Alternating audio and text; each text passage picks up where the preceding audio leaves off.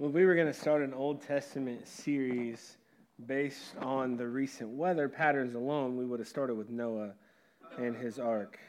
So we spend a significant amount of time studying the New Testament, which is good. I mean, it includes the life and words of Jesus Christ, the beginnings of the church, the growth of the church, the writings of Paul and other giants of faith, and it's an important part of our scriptures. A lot of the New Testament is extremely practical as far as how followers of Jesus are supposed to live. But the New Testament is not all that there is. Last summer, we took a deep dive into the Old Testament. If you were around for that, we studied through the life of the prophet Elisha, and we also studied through the book of Daniel. And I thoroughly enjoyed that. And so what we decided we were going to do, at least for now, is that at least once during the summer, it could happen at other times during the year as well, but at least for one series during the summer, we want to take a deep dive into an Old Testament character or an Old Testament book. And so we know that summer often involves traveling, vacation, Sundays missed from church. And so I want to challenge you on this in two different ways today. Number one is this: if you go away on a weekend, if you go away for vacation and you're gone on a Sunday, I would challenge you to find a place to worship where you are. I know it sounds daunting, and there's even a temptation for me when I'm on vacation with my family to say, you know what, 4 kids trying to check them into the church. I know that that's a lot of pressure, but finding a place to worship with brothers and sisters in Christ who you may never get to worship with again is a really cool thing. Experiencing a church that's not like a church you normally go to is a really good thing. And so Google is your friend in that. Look up churches, find churches in the area. Unless you're in the middle of nowhere, you're going to be able to find something. And even then, you might find something even cooler in the middle of nowhere, some of those little churches that still meet together. So I would challenge you to find a place to worship. And then the second thing I would challenge you to do is to listen back if you miss a message in this series. Each week, the audio of our messages goes up on our website and is also available in the podcast store on iTunes for listen or download for free. It's almost always up by Tuesday morning. And additionally, we've been live streaming this service for a test for future possibilities, so you can go back and actually watch the service if you want to via the church Facebook page most weeks. I would encourage you most of the time. I would always say go back and listen to messages when you miss them, but sometimes within a message series, each message could stand alone. This particular case, as we walk through the book of Ezra together, which we'll begin to do today, each message will sort of build on a previous one, and if you miss one, you won't be completely lost, but you also won't see the whole picture. So I would encourage you to go back and listen or watch. Now, where and when are we when we begin reading in the book of Ezra? Well, that's a good question, because the truth is it's probably a book that you have overlooked if you have read through the Old Testament. And you kind of get through your Genesis, Exodus, Leviticus, Numbers, Deuteronomy. You get through those, and then you kind of cut through some of the history of the Kings and Chronicles and 1st and 2nd Samuel, those books. And then you kind of just want to get to the Psalms because it's an easier read. And you might skip over Ezra, Nehemiah, Esther, Job. It's all in there. Now, something most of us some of us may or may not fully understand is that the Bible as we know it, the Bible as we have it, is not actually in chronological order. And so quite a few of you are reading along with us through the Bible in a year. We took on that challenge last summer, actually during that Elisha series, to read through the Bible in a year. And quite a few of you probably chose a chronological reading plan, which means at times, in order to stay proper, you are jumping from book to book. You're skipping over and circling back sometime later to some different books of the Old Testament, even some different parts within a book. Now, a good portion of the Bible is in chronological order, but where it isn't, it often has to do with the fact that some of the ordering of the books was done more for stylistic reasoning than chronology. Books of wisdom are together. Books of poetry are together. Books of the prophets are together. And so if you would pick up your Bible and read straight through the Old Testament, you would find yourself jumping around in time a little bit. And so the setting of Ezra, despite where it falls in the Old Testament canon, is actually described in both the book of the prophet Jeremiah and the book of the prophet Isaiah. We'll read Jeremiah's first. Jeremiah chapter 25, beginning of verse 7. But you would not listen to me, says the Lord. You made me furious by worshiping idols you made with your own hands, bringing on yourselves all the disasters you now suffer. And now the Lord of heaven's army says, because you have not listened to me, I will gather together all the armies of the north under King Nebuchadnezzar of Babylon, who I have appointed as my deputy. I will bring them all against this land and its people and against the surrounding nations. I will completely destroy you and make an object of horror and contempt and ruin forever. I will take away your happy singing and laughter. The joyful voices of bridegrooms and brides will no longer be heard. Your millstones will fall silent, and the lights in your homes will go out. This entire land will become a desolate wasteland. Israel and her neighboring lands will serve the king of Babylon for 70 years. Now, before we finish that, I just want to make sure we understand what we're looking at here. We're talking about something very bad happening to God's people. Now, they earned it. I mean, it's made clear they were worshiping idols made with their own hands. They were doing things they knew they were not supposed to do. And so God says, I'm going to give you into the hands of Nebuchadnezzar, the ruler of Babylon. You're going to be there for 70 years. Your towns are going to be destroyed. The thing that hits me the hardest is verse 10, I will take away your happy singing and laughter. Like there will be no joy among you. Then we read in verse 12, then after 70 years of captivity are over, I will punish the king of Babylon and his people for their sins, says the Lord. I will make the country of the Babylonians a wasteland forever. Now keep that in mind that there was an end to this 70 years, because that's really where we are when we begin the book of Ezra. Now when I try to describe the relationship between God's people, Israel, and God himself, I often come back to two analogies. First is a roller coaster. Any roller coaster riders in the house? If you're like, anybody like, you couldn't pay me to get on a roller coaster? Anybody in that category? That's nice. That's good. Bunch of adventurous people. Glad to hear it. We actually went to King's Dominion just this week with an awesome group of teenagers and some great volunteers, and we rode roller coasters. And the truth about roller coasters is this.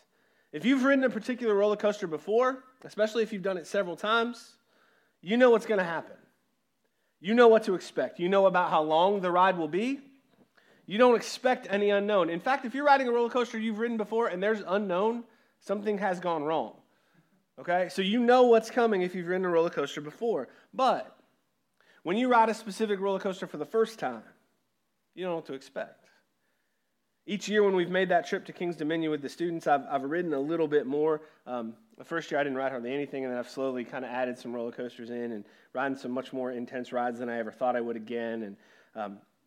But I'll never forget the first time I rode the Flight of Fear, the indoor roller coaster at King's Dominion, because the entirety of the ride occurs in near total darkness. And so as soon as you shoot off into the ride, even if you could keep your eyes open, which it's a pretty intense ride, it's hard to do that, you don't know where you're going.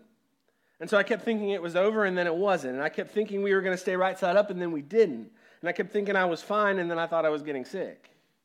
And that's kind of how the relationship between God and his people seems to be as we study it through the Old Testament. You think it's going fine, and then it's not.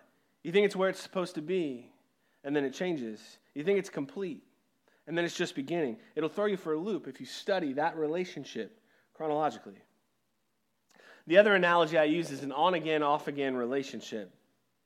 That dating relationship that had moments and periods of seriousness, but also got broken off several times. That person you keep coming back to, and that relationship that gets to a certain point but never gets quite serious enough. In a relationship like that, you get to the point where you're just not sure what the other person wants out of the relationship, because it seems one or both of you can't make up your mind. And in this particular case, Israel's the one that can't make up their mind. I mean, that really is how the relationship between God and his people, Israel, is at this point in history, at least from Israel's side. God never changes his position. God never stops wanting them to be his people. He never stops telling them what they need to do. But Israel is hot and cold. They change their mind. They wander. They get distracted.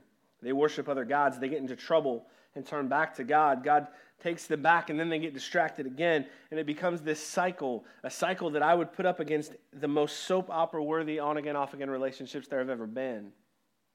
It's just so back and forth. And we're in the midst of that cycle when we begin the book of Ezra. God's people have been put in exile, as we read in Jeremiah. They've been taken captive, their homes have been destroyed, and it's been 70 years. But there was a promise that the exile wouldn't last forever, that Babylon would be punished for their role.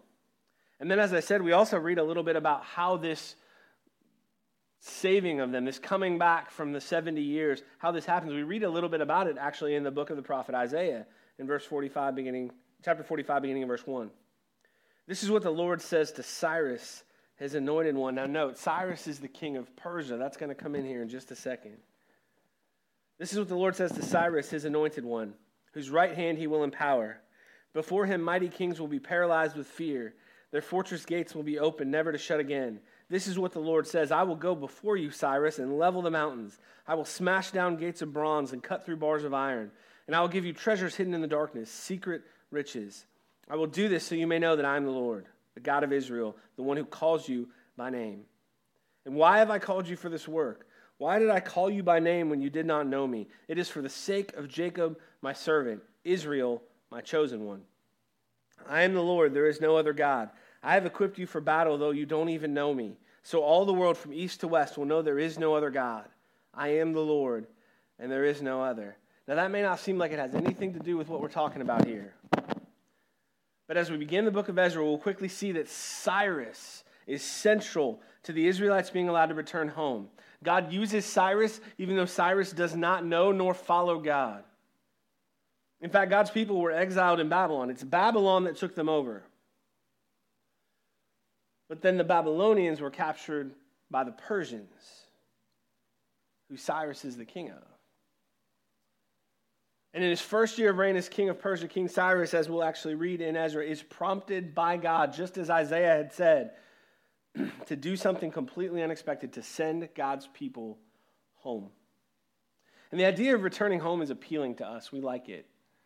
It shows up in our lives every school year. In the fall, schools celebrate a ritual of homecoming, which usually means a football game, a dance for current students, and a major walk down memory lane for those who once went to the school. Some of you may not feel this way, but a lot of people long for simpler times, to go home where things were easier, for childhood even, where there weren't any responsibilities. Returning to where you came from gives a sense of community and shared history that really can't be replicated.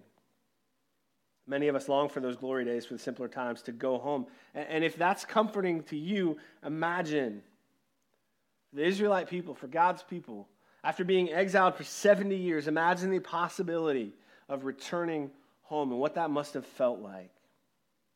So what I want to do is finally jump into the book of Ezra and see what we can learn about God through this story. In Ezra chapter 1, beginning in verse 1. In the first year of King Cyrus of Persia, the Lord fulfilled the prophecy he had given through Jeremiah. He stirred the heart of Cyrus to put this proclamation in writing and to send it throughout his kingdom. Now, before we actually read the proclamation, I want to point out that there's already something we can see that God has done here. God remembered his promises. There are countless prophecies, things that God said through his prophets, recorded in the Old Testament, and God doesn't go back on them. God made promises and he kept them. And here that prophecy we read from Jeremiah, is fulfilled in the person and action of Cyrus. Cyrus doesn't know God, and yet he's prompted by God to proclaim in writing this very proclamation, beginning in verse 2. This is what King Cyrus of Persia says. The Lord, the God of heaven, has given me all the kingdoms of the earth. He has appointed me to build him a temple at Jerusalem, which is in Judah. Any of you who are his people may go to Jerusalem and Judah to rebuild this temple of the Lord, the God of Israel, who lives in Jerusalem. And may your God be with you. Wherever this Jewish remnant is found, let their neighbors contribute toward their expenses by giving them silver and gold, supplies for the journey, and livestock, as well as a voluntary offering for the temple of God in Jerusalem. Now, in that, we find something else that God's already done here. God provided what they needed. See, not only does King Cyrus not know God, and yet still makes this proclamation, but additionally, he sees to it that the people have what they need both to travel and to rebuild the temple. Now, this is a big deal, because if you've been in exile for 70 years, living under someone else's rule for 70 years, you don't have a lot to call your own. Even after 70 years, it's not your home.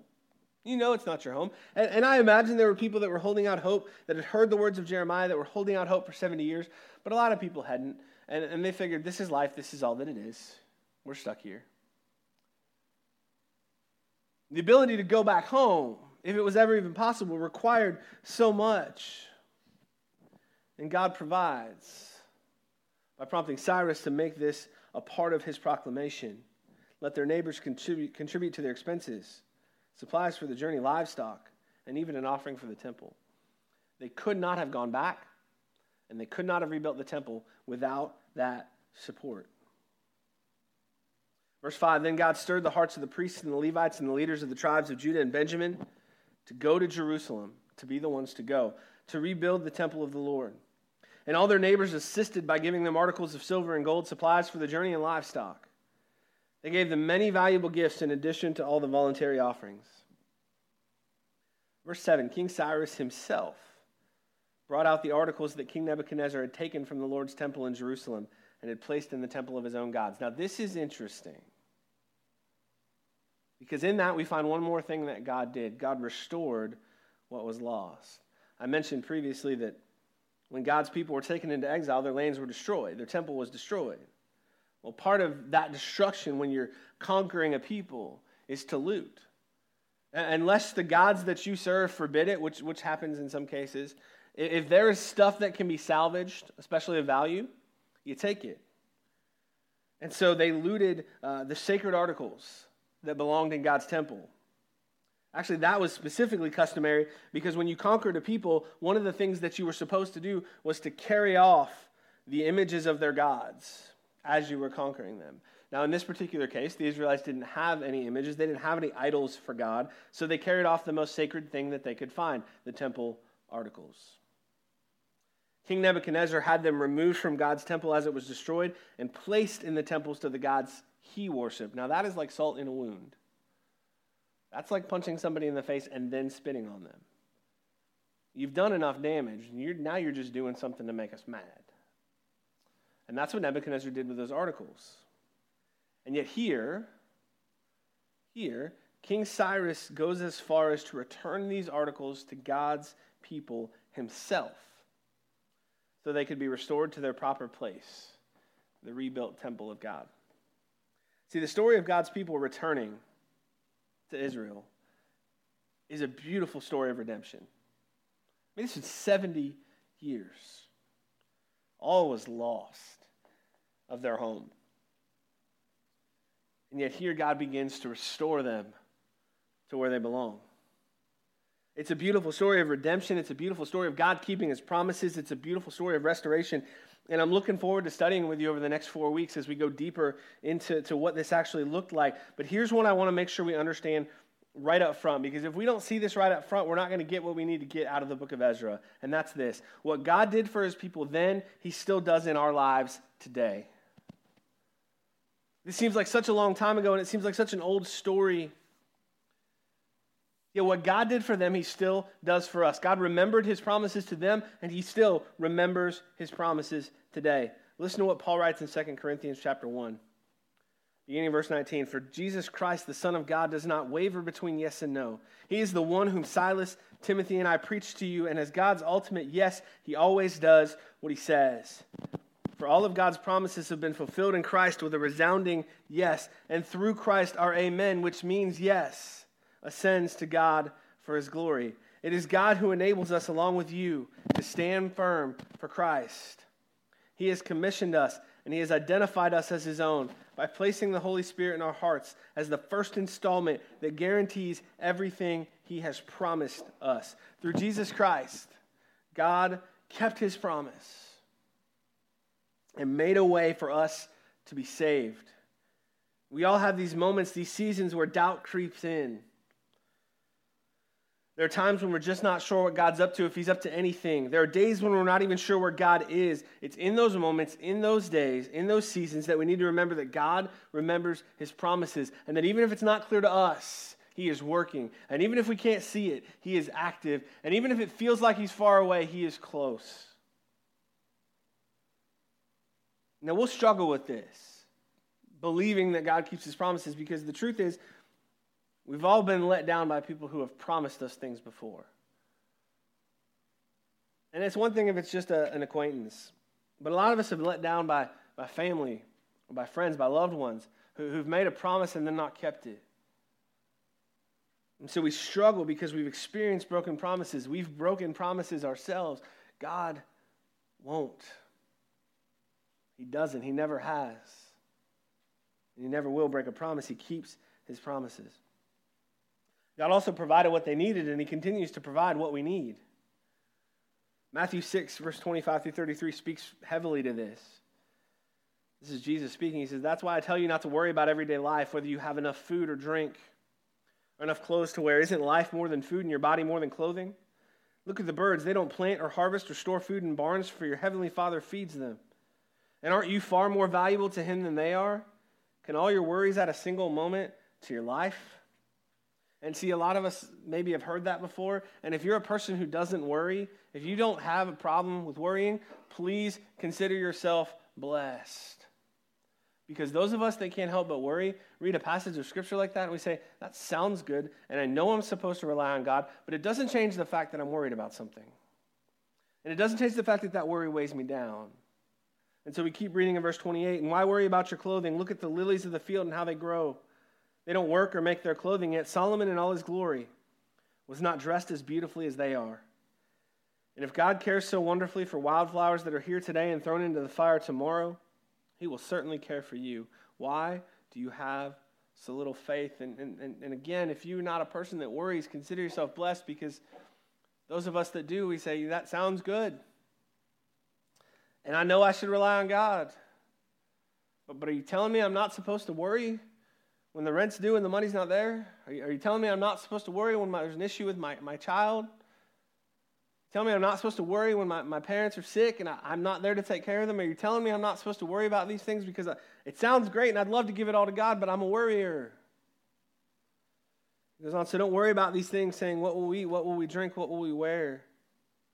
These things dominate the thoughts of unbelievers, but your heavenly Father already knows all your needs. Seek the kingdom of God above all else and live righteously, and he will give you everything you need. You see, I wish I had an answer for worry. I really don't, other than saying we need to trust God.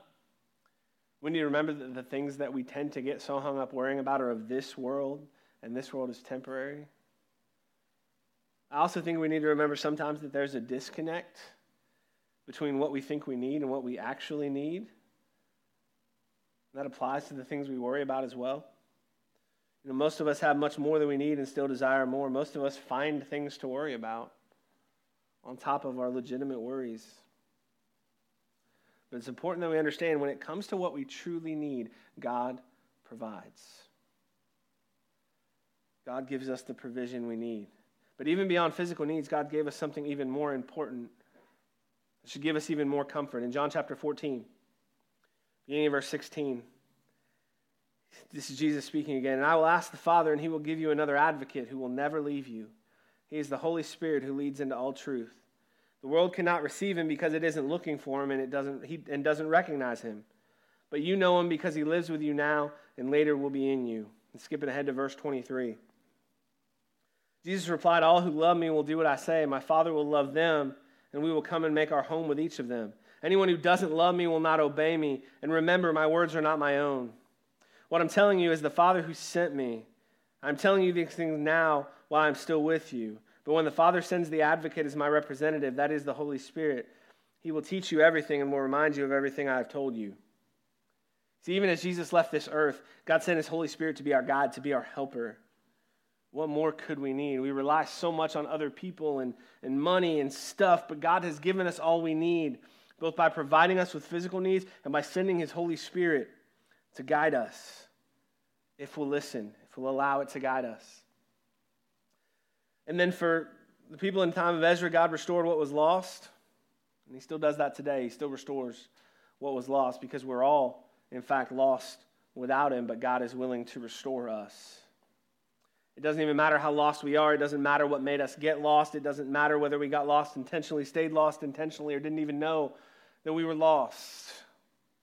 God is willing to restore us, to take us back. And we know that because he made a way for us to be restored. He made it clear that this life and its struggles are temporary, but that through Jesus Christ there is restoration, and there is so much more beyond this life, in eternity with him. 1 Peter chapter 5 says this, in beginning of verse 10, in his kindness God called you to share in his eternal glory by means of Christ Jesus. So after you've suffered a little while, he will restore, support, and strengthen you, and he will place you on a firm foundation, all power to him forever. Amen. See, this is the good news of Jesus Christ. It's funny, people ask me on a fairly regular basis, hey, I want to start reading the Bible, where should I start? And honestly, there are a lot of places I don't send them. I don't send them to Revelation, okay? If you've read the book of Revelation, that's not where you start. You will get confused and have too many questions that I don't know how to answer. That's just the truth of it. I don't send people to a book like Numbers, where you can get bogged down in some of the historical details of Israel. I don't send people to Psalms. It's beautiful, but it's not really necessarily the best place to start studying about God. I don't even send people to Genesis 1:1. A lot of people will do that. I don't have a problem with that, but that's not what I do. Because in my opinion, if I'm going to send somebody into Scripture for the first time, it might also be sending them into Scripture for the last time if it doesn't go well. And so I'm going to say, I want you to read about Jesus. I want you to hear the gospel. I want you to pick Matthew, Mark, Luke, or John. I want you to read about the birth, the life, the death of Jesus Christ and what that means. And then if you want to read the rest of Scripture in light of Jesus, I think you'll get a lot more out of it that way. But what's so interesting to me is that we have heard the good news of Jesus Christ found here today in the Old Testament. God's plan to redeem us has been in motion since sin entered the world. And what he did with Israel, these amazing stories from so long ago, is what he still does with us. This is such good news. In a world where promises are rarely kept, God keeps his promises. In a world where it feels like we never have enough, God provides what we need. In a world where damage and destruction reign, God provides restoration. He's willing to reclaim us as his own, whether we deserve it or not. We don't. God, his promises, his provisions, his restoration, those are things that Israel desperately needed, and God came through. Today, our world needs those same things, and the God that we serve will continue to come through. It's our responsibility then to make him known, to let the world know that promises can be kept, that provision is available, and that restoration is possible, and it's our God who restores. Let's pray. God, thank you for being that God who restores. Thank you for making a way for us to be made right with you in spite of our sin. Thank you for sending Jesus to accomplish that goal on the cross in that grave. God, thank you for desiring that relationship with us. And God, thank you for the hope we have of eternity with you. And I pray that you would never cease challenging us with your word, whether it's Old Testament, New Testament, whatever it is, that you would never cease challenging us with these words from so long ago. Help us to focus as we continue in our service. In Jesus' name I pray. Amen.